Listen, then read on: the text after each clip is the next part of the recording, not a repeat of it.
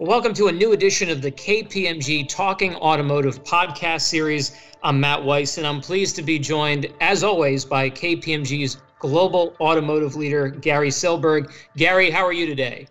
I'm doing great, Matt, and delighted to get to talk to you today.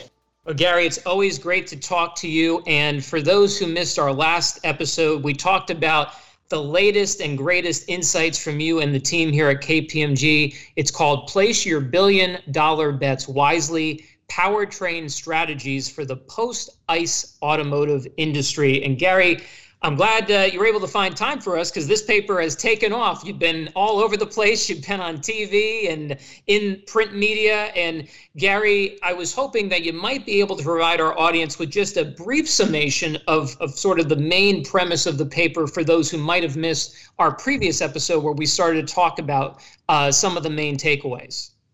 Yeah, thanks, Matt. And it's been quite exciting, at least for my mother and my wife and my family to see me on TV. Gary, you're no stranger to people who tune in, right? Not stranger to TV. No, but thank you. And no, but the paper really has taken off because I think the implications of what we talked about is quite profound. So let me just repeat for those who didn't listen to our last podcast or have not had a chance yet to read the paper. The thesis of the paper is as follows.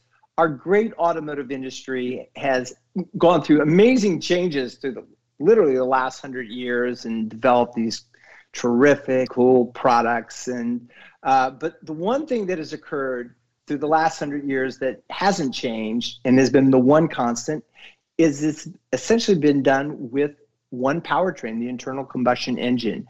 And now what we are seeing is that this reign, as we called it, of King Ice, the internal combustion engine, is ending. And it's not going away, and I want to be very clear about that. And what is going to emerge is something a lot more complex, risky, but also creates massive opportunities at the same time. And what we think will emerge is what we call a mosaic of powertrains. So yes, you will have battery electric vehicles, and you'll see in the paper how many of those, and there's new $200 billion bets of those that we've heard. But there will also be hydrogen vehicles, and there will be hybrid vehicles, and there will be natural gas vehicles perhaps, and even solar. You have to think about the world in the next 10 to 20 years and open up your mind to new technological breakthroughs. And lastly, as importantly, is that there will be internal combustion engines for a while because literally 4 billion people on the planet, even if they wanted to plug in their car today, do not even have the infrastructure around the world, and let alone even in rich countries that need to invest more in infrastructure. So that's the future world. We call it a mosaic, and it is super exciting, but there are going to be clear winners and losers, Matt, clear winners and losers, and hence why we titled the paper, Place Your Billion-Dollar Bets Wisely. As we said on the last episode, we could spend an hour on it. There's so many nuances. Today, I want to focus on something, Gary, that we teased out in the last episode. One of the finer points of the paper, you talk about the sweeping structural change that the industry can expect, as you talked about, as this mosaic emerges.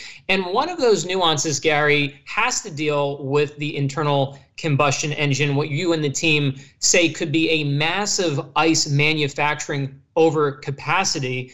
You project that if we say that 30% battery electric vehicle penetration forecast that you have by 2030, if that's even close to accurate, there could be 40 million units per year of excess ICE manufacturing capacity globally.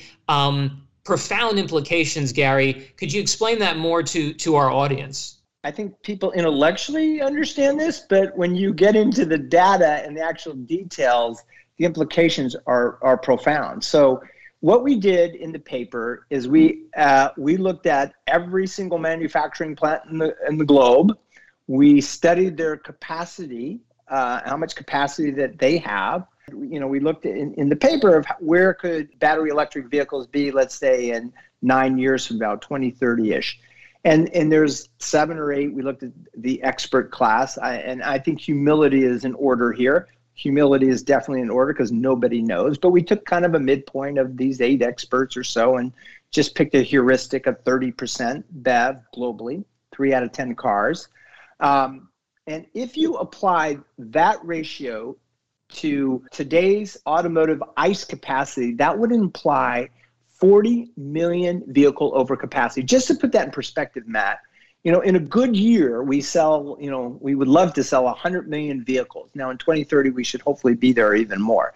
Last year with COVID, it was like, I don't remember, in the 70s-ish or what, I may be off on that. But, think of 100 million vehicles. So that would imply 40% overcapacity approximately in ICE vehicles. Now, the flip side, and people tell me this when I've talked to them about, but right, Gary, but aren't they going to have to build electric vehicle factories? And the answer is absolutely yes. But the devil is more in the details. So first of all, to the amount of employment in today's assembly plants is significantly higher than what is required for a battery electric vehicle assembly plant, significantly higher. And the other thing that's interesting about this is, twofold. One is politically. Think about this. This is not great for political perspective if it's not handled. And I'm not talking about the U.S. I'm talking globally. This is an issue. Is shutting down assembly plants with great paying jobs. And the reason it's difficult because what replaces it may not go in your country. So if you're in Eastern Europe and you have a auto ICE plant, you may not get the new battery electric plant in your country. It could go somewhere else. Maybe it's closer to where the lithium's located, or the iron, or the aluminum. Who knows where that's going to be? So this really, really is going to be a situation that people have to be cognizant of. I'm very confident, by the way, that the industry knows how to handle this. They will be able to handle it, but it is certainly going to stir the pot a little bit, and it's going to cause big issues in terms of the supply chain. The last point I want to make about this that I think is critical, we are not even counting the multiplier effect of the suppliers in this network, and it is a multiplier effect. You have tier 1 suppliers, tier 2 suppliers, tier 3 suppliers. Think about it this way simplistically. If you're a tier 1 supplier and most of your business is in internal combustion engine type of vehicles related to that, and you know that in 10 years from now I'm going to lose 30% of my business, am I going to invest in that more? Am I going to make it if I'm a lower part of the paper? So there's going to be mergers, there's going to be acquisitions, there's going to be bankruptcies. This is going to cause tremendous amount of upheaval in an existing supply chain that basically hasn't changed in the last 100 years. This is not something they've ever had to really worry about. All they had to worry about was the following, Matt. Are we going to sell 90 million cars or 95 million cars? It wasn't, are we going to sell 10% of those going to be ICE engines or whatever, 80% ICE engine and 10 BEV and 12%, hydrogen. They've never had to deal with this problem. And this is the really exciting part of the paper and the exciting part of the opportunity. And this is a scary part and why we think people better place their bets wisely.